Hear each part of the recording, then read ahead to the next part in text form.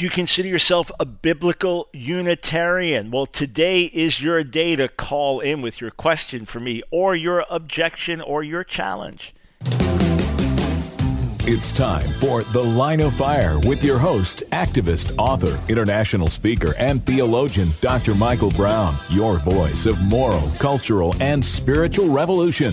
Michael Brown is the director of the Coalition of Conscience and president of Fire School of Ministry. Get into The Line of Fire now by calling 866-34-TRUTH. That's 866-34-TRUTH. Here again is Dr. Michael Brown. Thanks, friends, for joining us today on The Line of Fire. 866-34-TRUTH is the number to call, 866-348-7884.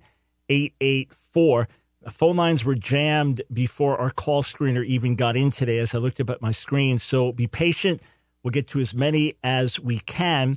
Friday night, I debated Dr. Dale Tuggy, a philosophy professor, on the question, according to the Bible, is the Father alone the true God? His position was yes. My position was no, that God is triune, Father, Son, and Spirit, and that the Son is also the true God, and the Spirit is also the true God, because there is only one God. And in Scripture, Father, Son, and Spirit are revealed as eternally God. So, there were lots of folks that wanted to talk more afterwards. I talked to some briefly, but really had to go. In fact, some really eager to talk. I said, look, I got to get out of here. It's late. Obviously, we answered as many questions as we could that night. Many of you couldn't be there. Many of you were sympathetic to Dr. Tuggy's viewpoint. So I said, great, let's have a call-in day. Unless there was major, massive news that was going to call us away, this is what we're doing today. So it's just going to be a moment for Howard to get your info, and then as soon as we have some names and places, I'll start to bring you on the air. I just want to talk in perfect candor and openness to you for a moment. It would be very easy for me as a Jewish believer in Jesus to try to argue for some other position, to somehow deny the deity of the Messiah, or to come up with some kind of modalist formulation that God is not simultaneously Father, Son, and Spirit, or that he just revealed himself as Father, then Son, and Spirit, or whatever. It'd be easy, but I don't see Scripture saying that. On the flip side, I do not primarily relate to the creeds. It's not that I'm attacking the creeds, but I don't primarily relate. Why? Well, as a Jewish believer in Jesus, I grew up outside of the faith. I did not have the background of growing up in church where maybe creeds would have been confessed and things like that. I got saved in an Italian Pentecostal church where most of the folks came out of Catholicism, so there was no connection at that level at all. And then for me, I just tried to see, what does the Bible say? What does the Bible say? What does the Bible say?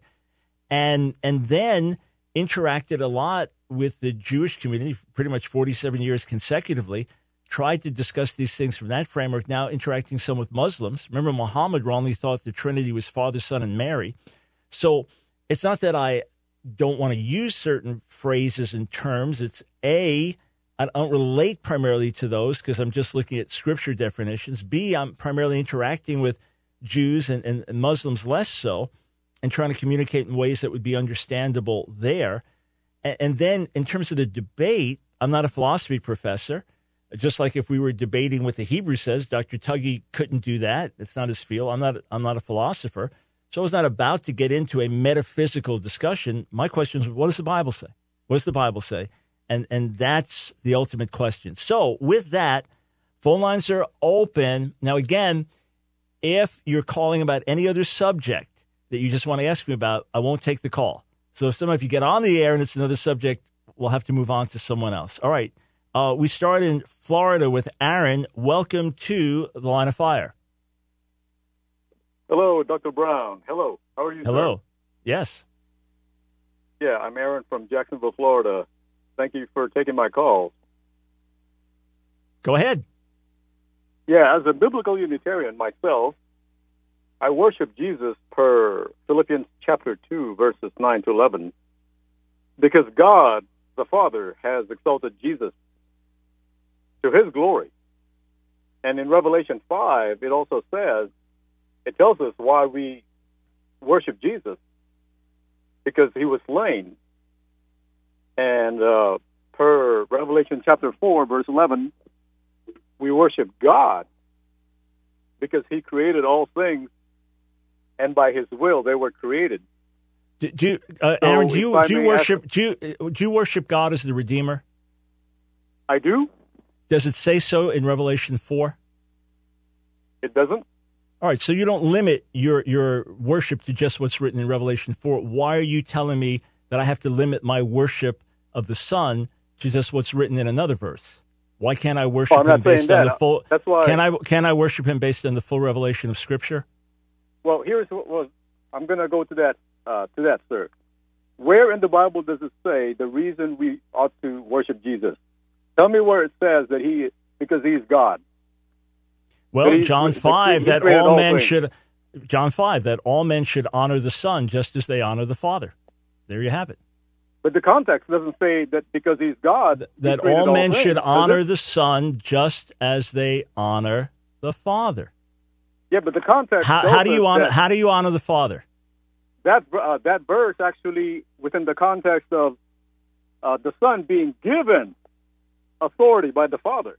But it says we should honor him just as we honor the Father. So Aaron, how many you worship Jesus as a God, correct? Okay, let's stay with chapter 5, verse. No. Aaron, in Revelation 5, the identical worship is given to the Lamb and to God at the end of the chapter. It's to the Lamb and to him who sits on the throne. The identical worship is given to both. Do you give the identical worship to both as they did in Revelation 5? There is worship, but they're not equal worship. They're different types of worship. Wait, hang on. Revelation tells us. Whoa. All right, so Aaron, hang on. Aaron, hang on. Let me just finish. Aaron, no. You hang on. Okay, tell you what. Sure. Got to put you on hold, okay? Because, listen, I'm giving all of you, quote, biblical Unitarians. I don't believe you're biblical Unitarians because the Bible is against your position, and it's ultimately not Unitarian. You end up with two gods. However, if I ask you to please hold on, you have to hold on. We're giving you airtime to raise your voice and to give your opinion, okay? But you're going to have to do it in a way that is fair to our listeners. All right, so Revelation 5, it says this at the end of the chapter. They said with a loud voice, this is what all creation, the Lamb who was slaughtered is worthy to receive power and riches and wisdom and strength and honor and glory and blessing. Now, verse 13. And by the way, it doesn't even say why there, just said he was slaughtered and this. Now, verse 13, I heard every creature, so it's every created being, the Lamb is not created, in heaven, on earth, under the earth, on the sea, and everything in them, saying blessing and honor and glory and dominion to the one seated on the throne and to the Lamb forever and ever. So, Aaron, right there, they get the identical worship. There is no distinction being made in the worship they receive. Do you give identical worship? That's not correct. I just read it to you, sir. I thought you were biblical. You're taking it out of context. I'm not taking anything out of context. Yes, Read it 1 trillion times over. What did I take out of context? If you merely look at that, yeah, I mean, you can say whatever you want to say.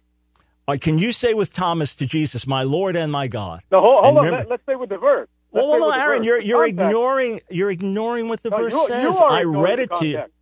I read it to you, Aaron. You are ignoring the context. Aaron, there is no. All right. Okay, I hope the next call does better than this. I read a scripture in context. I'm taking it out of context. I quote Jesus saying all men should honor the Son as they honor the Father. It doesn't mean that. All right, hopefully the next call will be better. We'll have some optimism. 866-34-TRUTH. Let's go to San Antonio. Omar, you're on the line of fire. Hello, Dr. Michael Brown. I just want to say thank you for allowing the biblical Unitarian people to speak, because as you may or may not know, biblical Unitarians have been, shunned, not given a platform to speak until now. And you can go from Isaac Newton. He was a biblical Unitarian. He was the reason why I started thinking about this. And not just like closing my eyes and stuff. And hey Omar, let me just say this.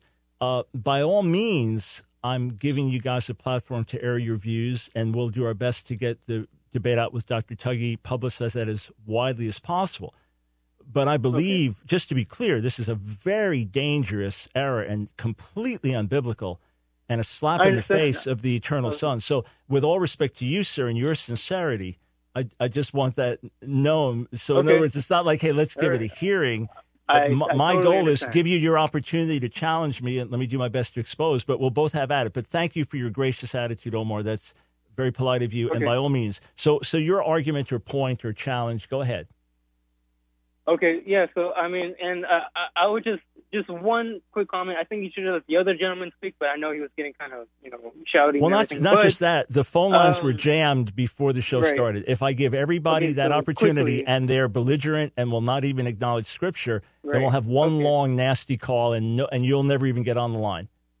Okay, so quickly, I love the commentaries from a lot of Catholic Bibles, the New American Bible, the Jerusalem Bible. I'm reading a lot of commentaries, and they don't always say the same thing. But in the Jerusalem Bible, Psalm 45, Psalm 45, it says, "Your throne, O God."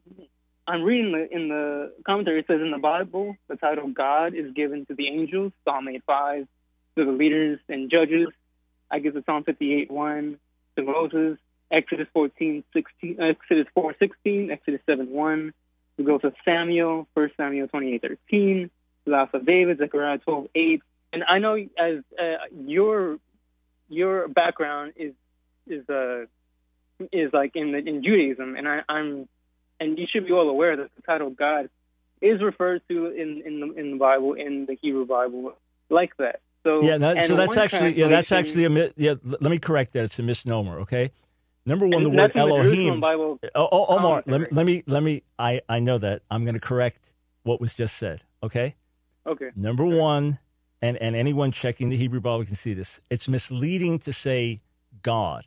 Better to say the word Elohim can be used. The word Elohim can mean gods, plural, as in idols. It can refer to the angels as divine beings. In some cases, it can refer to earthly judges in all probability. Okay. And it can refer to God, the one and only, God with a capital G. However, say with Moses, it's that you'll be as a God to Pharaoh. Or in Zechariah 12, the people be like God. Nowhere, ever, under any circumstance, sir, is that use of Elohim ever an object of worship, unless it's the one true God. Never could anyone say, my God, as Thomas says in John 20:28. Never. Never, ever, ever. The way the New Testament refers to Jesus as God is 100% different than, say, calling Satan the God of this age in 2 Corinthians 4. So very, very misleading. I hope you'll see that and understand it. Thanks. We'll be right back. God of light, hear our cry, send the fire. It's The Line of Fire with your host, Dr. Michael Brown, your voice of moral, cultural, and spiritual revolution. Here again is Dr. Michael Brown. You see, friends, when I express love, worship, adoration for Jesus, my heart's not divided between Jesus and God. It's God only. It's God only. There's not another God I worship or another one called God that I worship. 866-34-TRUTH. Let me just read this for you, and if you're watching, you can see it. Kai, the first graphic. So some Twitter exchange I had with Professor Tuggy yesterday. I said, Dr. Tuggy, please clarify. In the debate, you acknowledge that Jesus is called God, capital G or small g, a number of times in the New Testament, correctly by Thomas in John 20:28. When he says to the risen Jesus, my Lord and my God, Thomas says, now you believe? That he is worshipped and adored, and that prayer can be offered to him. Is that correct? Dr. Tuggy said, I concede for the sake of argument that he's called God, capital G, maybe several times, although I think the only really clear case is Hebrews 1. As for your last two questions, yes to both. On basis of New Testament, I deny that only someone who is God himself can be worshipped. Explicit that exalted Jesus can be too.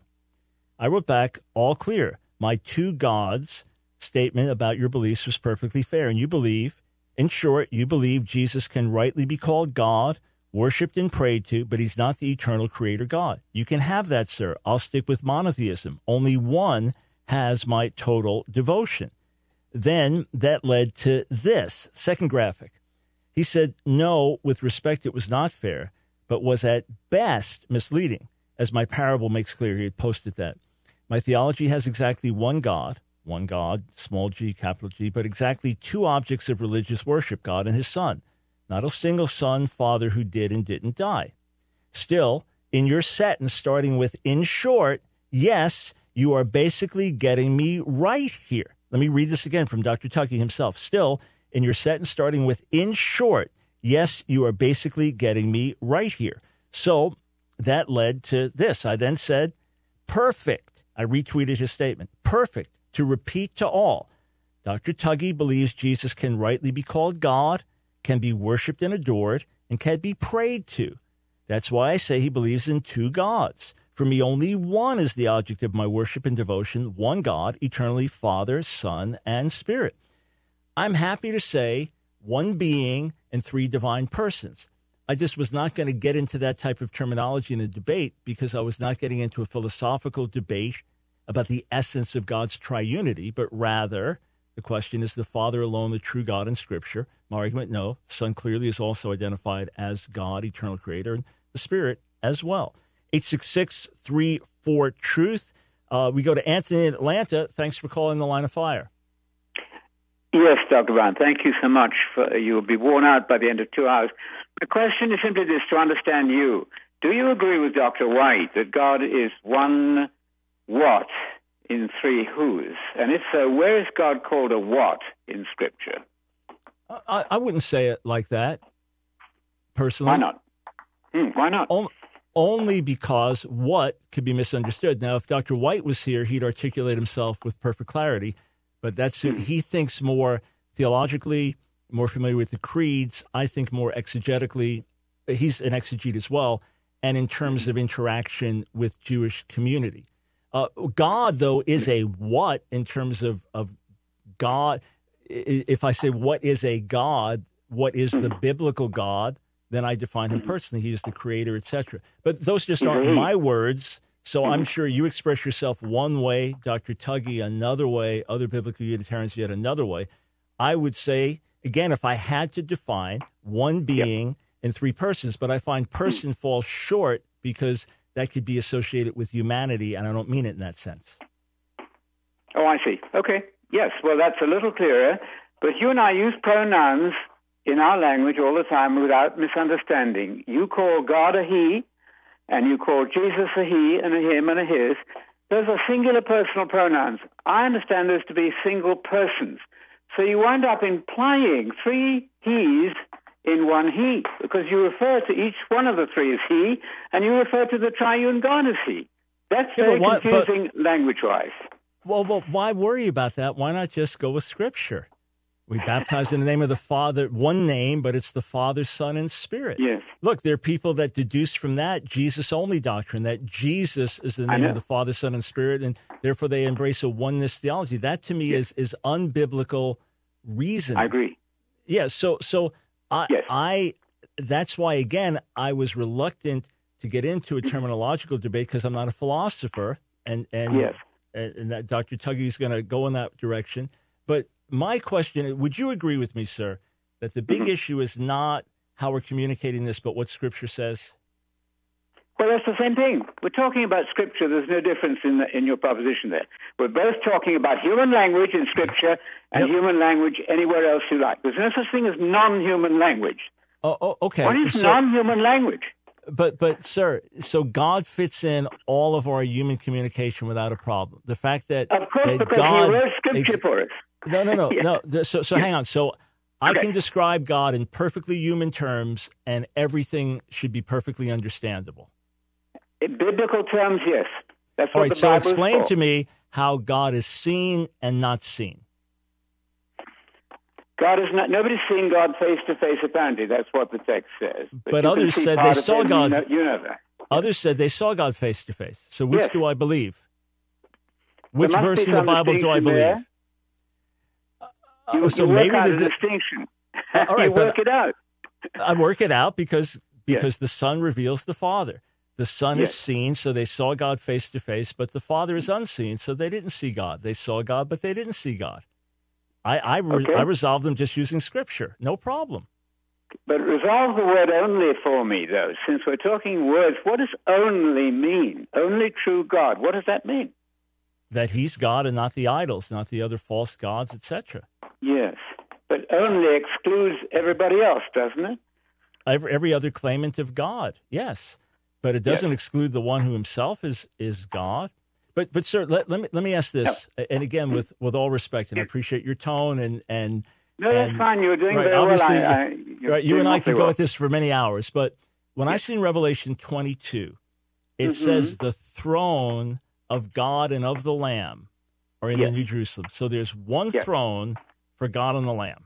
So is the Lamb sitting on God's lap or next to each other? How does that work? That's question one. And then two, speaking of the two, his servants will see his face and serve him. And you know the logical antecedent there is God and the Lamb. That would violate your usage there unless God is triune. No, I don't think that's right because they're using pronouns differently in a Hebrew mindset than you are. So you're reading your English grammar into Hebrew there. No need for that. Perfect. No need for You that. just explained it then. So it's the English mindset that's getting in trouble. Let's just think biblically Absolutely. then. All right, now, great. language doesn't always work the same. Of course it doesn't work the same. You've got to think as a Hebrew. Perfect. I just did. Perfect. So God is complex in his unity. All right. Hey, fair enough. Let's think biblically, Hebraically. Let's not get caught up in an English battle. So God and the Lamb, Revelation 22, his servants see him, worship him. Why? Because one God and the Lamb, one God. Perfect. Thank you. That was wonderful. Very, very helpful. Much appreciated. 866-34-TRUTH. Let's go to Andrew in Austin, Texas. You are on the line of fire. Hi, Dr. Brown. Thank you for taking my call. I really appreciate your spirit and sharing your knowledge with the world. I had first a clarifying question before I get into my true question, just to see if this is still your stance or if you wanted to clarify yourself a little more. So you had stated in the debate that the Son of God did not die, or God the Son did not die. Yeah, is that something you stand by? Yeah, let me clarify. clarify. Yeah, perfect. Thank you so much. Here was the issue. Death is a physical thing. Did the Son of God die on the cross? Yes, of course. Did God in his essence cease to exist? No, nor do I believe it happens to any human spirit. So let's say when your great-grandfather died, however many generations back, or however many years ago, I do not believe that his spirit ceased to exist at that point. His spirit either went to be with God or was separated from God. You may believe in conditional immortality, that the spirit is asleep. Oh, yeah. Right, so that's my difference. In other words, the Son of God experienced death like any human being would experience death. As it says in 1 Corinthians 2, they crucified the Lord of glory. That cannot be spoken of a man. Right. So this is a clarifying question before my true question. So what you're saying now is that the Son of God did actually die. Because death is physical. But I said it that way over. Perfect. Yeah, but I said it over and again in the debate that the death was physical. Right. It was when pressed to clarify. Okay, tell you what. Yeah, ask your question. I may have to answer on the other side of the break, but you got time to ask your question now. Go for it, please. Yeah, perfect. So, Paul, I'm not getting into a metaphysical conversation, but rather just strictly biblical in a common sense sort of way. There is a distinction, and Paul makes it between the body and the soul and the spirit. So we could say that Jesus in the physical body died. So are you then implying first, are you implying that the soul or the spirit of Jesus was God? God and Jesus, right? If we're speaking, when we speak of the Son and we speak of Jesus, we're speaking of two related but different things. The Son was eternally God, all right? He says specifically he came down from heaven. He came from the Father. He was returning to the Father, and he was also fully human, the man Christ Jesus. So Jesus was born at a certain point in time, all right? But the Son eternally existed. So in body, soul, spirit, Jesus was fully God and fully man. That would be the definition of the incarnation. So it's fully human and fully God simultaneously. How that works out in every last aspect. Can I clarify my question after the break, please? Sure thing. You got it. All right, friends, phone lines are jammed, but keep trying. We'll do our best to be fair and get to as many as possible. If I only had one caller, we'd talk longer, but I'm doing my best to get to as many calls as possible. on this Unitarian call-in day. We'll be right back.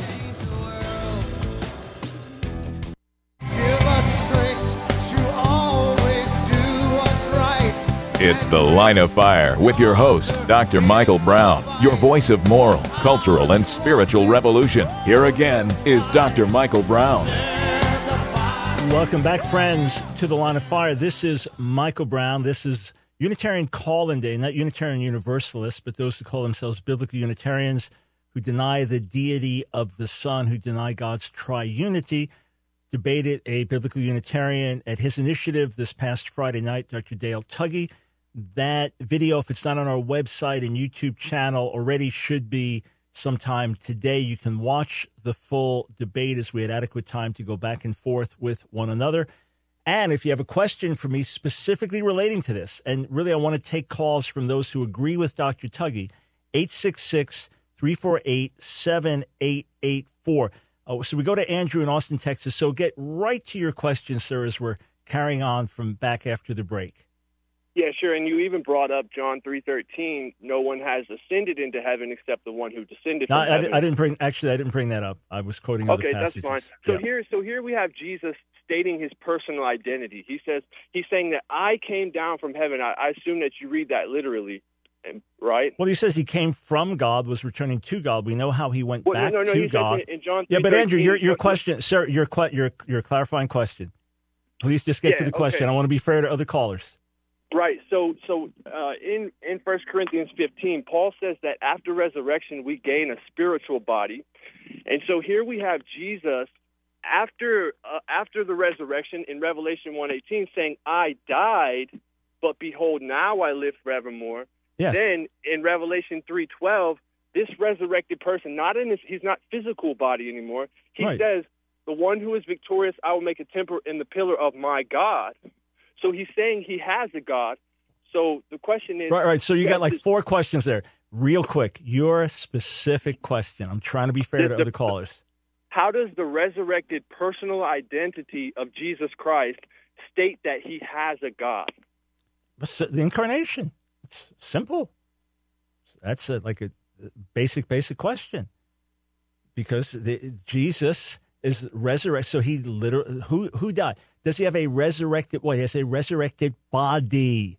A resurrected body. When someone dies, their body dies, we say they died. Even though Christians believe that person's soul/spirit went to be with the Lord, they say they died. Why? Because the body died. What gets resurrected? The body gets resurrected.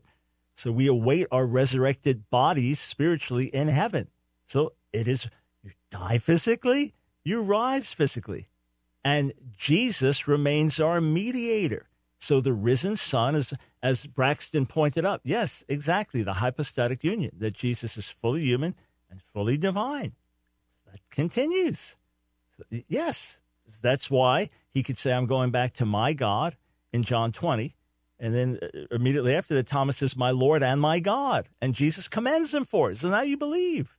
If you can say that Jesus is your God, as Thomas did, and as the New Testament explicitly calls him God in a number of occasions, and in a way that can only refer to the eternal deity. But if he's your God, then you have, unless you believe what I believe, you have two gods. All right? You have the Father as your God and Jesus as your God. I have one God. 866-34-TRUTH. Let's go back to Atlanta. Carlos, welcome to the Line of Fire. Thanks for taking my call and talking to me again. You bet. First, I want to thank you for speaking out against the leading cause of death in this country, abortion. This is a subject, as you well know, many pastor teachers continue to be silent on. So I want to commend you on that. Well, thank you, sir. And I assume that you speak at that as well. So thank you for your stand. No, thank you. Okay, just quickly, I want to echo the sentiments of all the other BUs, Biblical Unitarians out there. And thank you for allowing this platform, because we're sort of, trying to sneak our head in the door, as they say. So quickly, just a couple of comments, and then I'll get to my question. In 1 Chronicles 29, Solomon actually sits on the throne of Yahweh and is worshipped alongside Yahweh. Same in Daniel 7, the saints of the Most High God are worshipped alongside the Ancient of Days. And Revelation 3, Christians are said to sit on the throne with the Father and the Son, and in that same chapter, in verse 9, they are all worshipped.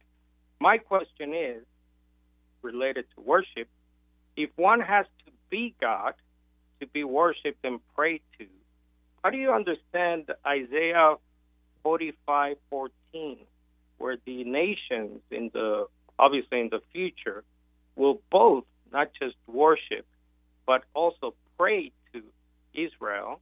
And you can check the Hebrew on that and also the Greek. Thank you. Yeah, great questions, and thank you for your. Whoops, I guess he just hung up having asked that. Okay, Carlos, so you're not there. First, thank you for your gracious spirit and your humility in presenting things. Much appreciated. Thank you for your questions that are very fair questions and that are thoughtful questions. So much appreciated on all those points. And again, yes, I'm giving, quote, biblical Unitarians, but I don't believe you're biblical, right? Giving you a platform, but my goal is to expose error. My goal is not to get people to consider your viewpoint, but to allow you to challenge me in the presence of my hearers. And my goal is to expose the error and to call you to recognize the glorious eternal Son who, with his Father, created the universe. Remember, Isaiah 44 says that when he created, there was no one with him. He created by himself. And yet the New Testament explicitly on several occasions says that he created with and through his Son, who was before all things and through whom all things hold together. Okay, so a few things. Daniel 7, the end of the chapter, I do not believe that palach in Aramaic, that refers to the word for worship there, refers to the saints. I believe it is saying that it goes back to him, namely the Son of Man, to whom all dominion and authority is given. That's the first thing. Second thing, yes, the throne of Yahweh can mean the throne that he gives, so we have to rightly understand that in context. But for sure, there are verbs like avad, to serve, that can be used both for the king and God. Hishtachava, to do obeisance to, that can be used for both the king and God, even an earthly king, absolutely. And when people bow down and worship Jesus in the Gospels, it does not necessarily mean that they worshiped him as God, just that they did obeisance to him. Look, I've been in India and had Hindus fall at my feet and kiss my feet because they think I'm a holy man because I just spoke at some rally. It's the most offensive thing to see. It's heartbreaking to see them do that. But yes, in a biblical context, you could bow down before a king, and that didn't mean you were worshiping him as God. So there is no question whatsoever that there is certain worship, certain adoration that can be given to someone less than eternal God. But there is a particular type of worship adoration that belongs to him alone, because he will give his glory to no other, nor can anyone else be worshiped as God. That's the key thing. So when the New Testament presents Jesus as the co-creator, when Hebrews 1 explicitly speaking of the past in the Hebrew, in the Greek, okay, the Hebrew Psalm 102 in the Greek Septuagint, and then quoted in Hebrews 1, when it speaks of him in the beginning of old, creating the heavens and the earth, it's talking about the earthly creation, not some alleged new future creation. And that creation will wear out, which this physical earthly creation, it will wear out. But as for the Son, his years endure. And when he's called God, and all the angels are called to worship him as God, then there's no possibility. Either he is eternal deity, or we're guilty of polytheism or idolatry or something else like that. So, as far as Israel and the nations bowing down before Israel and supplicating Israel, so the same way you can pray to, in Hebrew you could supplicate. Right? So I can supplicate God, I can supplicate individuals. So excellent parallel to point out, Carlos. But again, do you supplicate Israel as you supplicate God? For example, John 14, where Jesus says, pray to the Father, but then he says, if you ask me anything, I'll do it. That's only what God can do. Or Stephen saying, Lord Jesus, receive my spirit. That's a divine act. A human being can't do that. So it's the nature of the prayer. It's the nature of the worship. I'm really disappointed that the first caller refused to see that at the end of Revelation 5, the identical worship goes up to God, all praise, honor, glory, dominion, power, to God and to the Lamb. unless the Lamb is eternal deity. That's blasphemous.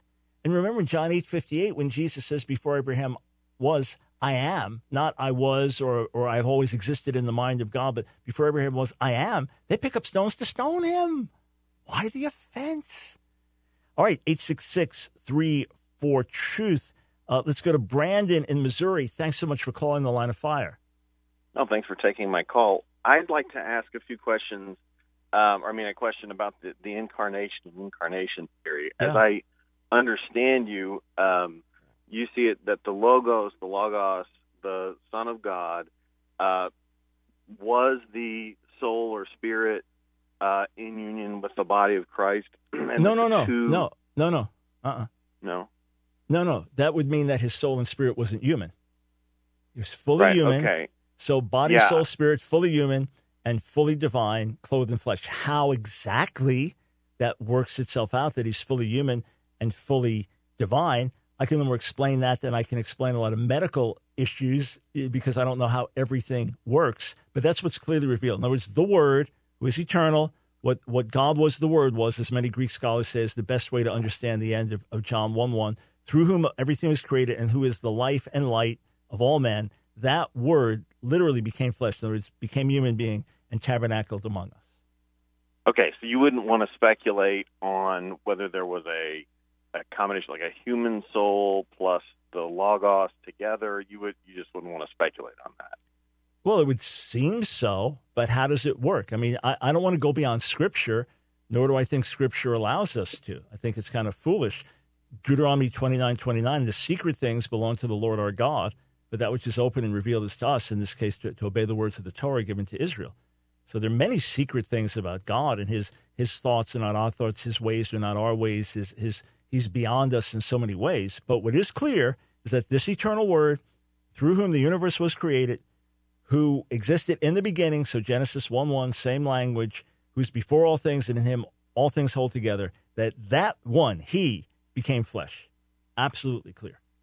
So the becoming flesh, you'd rather not, like, I'm interested because I'm trying to be a student of incarnation theories and obviously of all the ancient heresies, Apollinarianism and Nestorianism and all the various ones, and not fall into that, which is what draws me towards biblical Unitarianism, is because you can avoid that whole problem. But why? Whoa, that was loud music there. Hey, Brandon, quick comment. Better to ask Dr. White, who's more of a theologian, a question like that. But please don't run from the biblical witness into a hopeless pit where you have to deny verse after verse after verse that clearly speaks of the eternal nature of the Son. It's The Line of Fire with your host, activist, author, international speaker, and theologian, Dr. Michael Brown. Your voice of moral, cultural, and spiritual revolution. Get into The Line of Fire now by calling 866-34-TRUTH. Here again is Dr. Michael Brown. Yes, so just one more quick word, Brandon.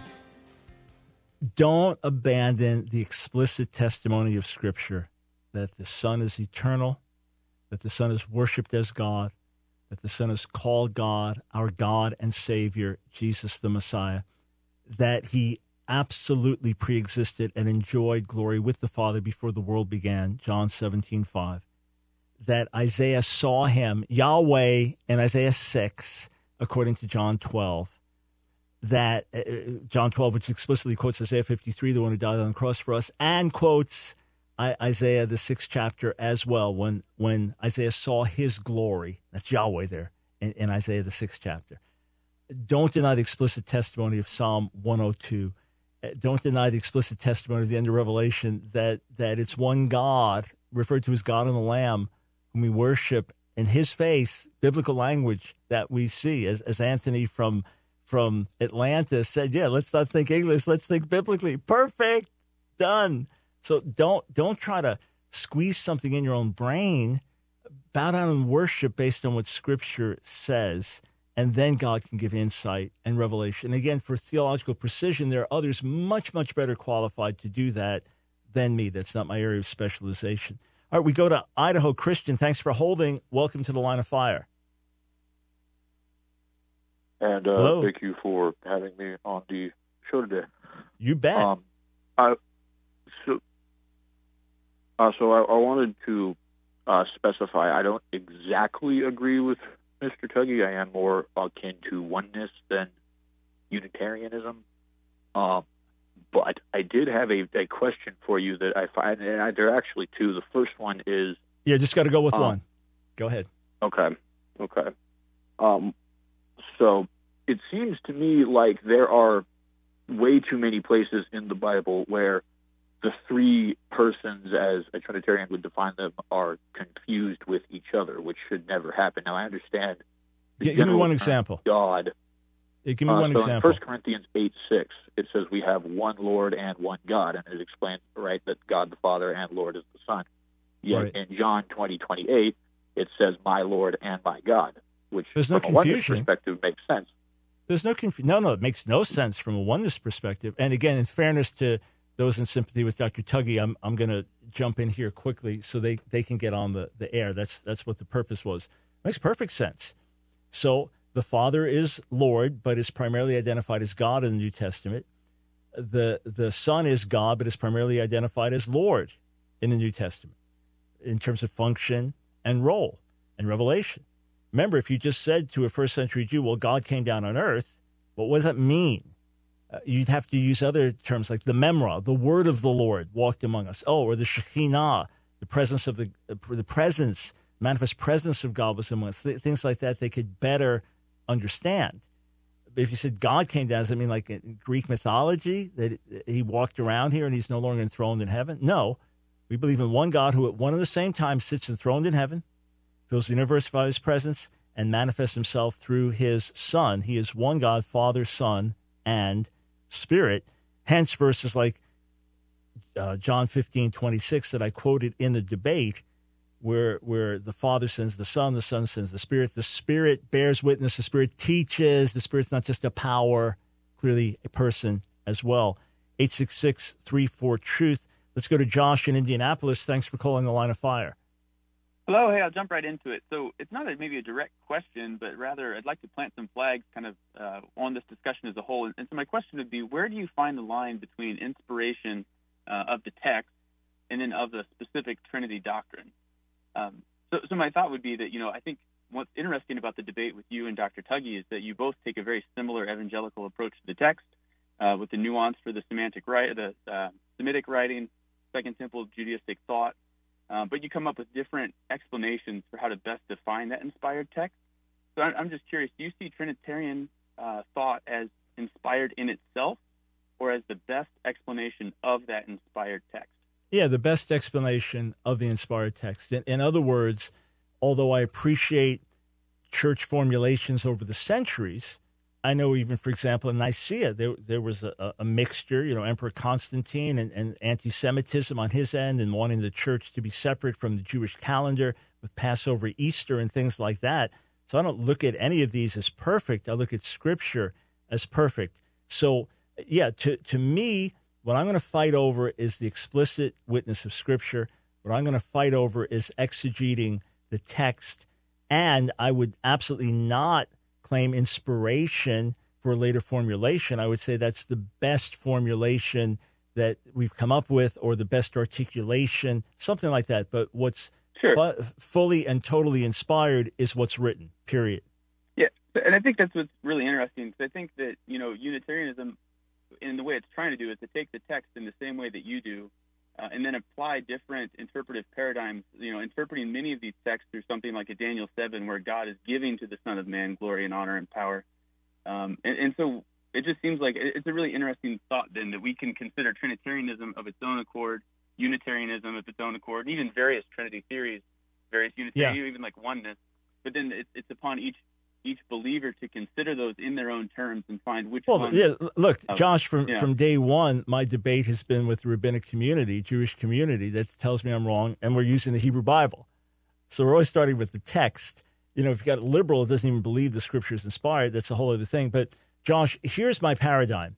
When I see a position hopelessly break down on certain verses, like Hebrews 1, the so-called Unitarian exegesis that is hopeless, impossible, or John 20:28, or John 1:1-14, or Colossians 1, there's some other key passages, just Philippians 2. To me, they completely break down and crash on the rocks of self-destruction, then I can't entertain the possibility of it. So if someone could show me something in my, quote, system where that happened, that would cause a serious shock. And that's why I've evaluated things for decades. That's why I went to all secular universities and just learned from people who didn't agree with me. So I've been challenged pretty much every day to this day for 47 plus years and welcome the challenge. But that's what I say to everybody listening that's in Dr. Tuggy's camp or Sir Anthony Buzzard's camp or others, as he called earlier and debated them previously. And you call yourself a biblical Unitarian. Just be honest with some of these passages. They don't work. Your interpretation of them doesn't work because the system doesn't work. It's just to be candid. All right, let me try to get to another call or two. Solomon in California, jump right in. Time is short. Thank you for calling. Thank you, Dr. Brown. Okay, I've been reading Deuteronomy 18. Can you hear me, Dr. Brown? Yeah, sure. Okay, so I disagree with Dr. Tuggy on this one thing. I do think it's extremely important to understand who God is. I think you agree with that. In Deuteronomy 18, Moses talks about this future prophet. We know it's Jesus, that he's going to speak the commandments of God. God's going to put words in his mouth, and those that don't hearken unto this prophet, God will require it of them.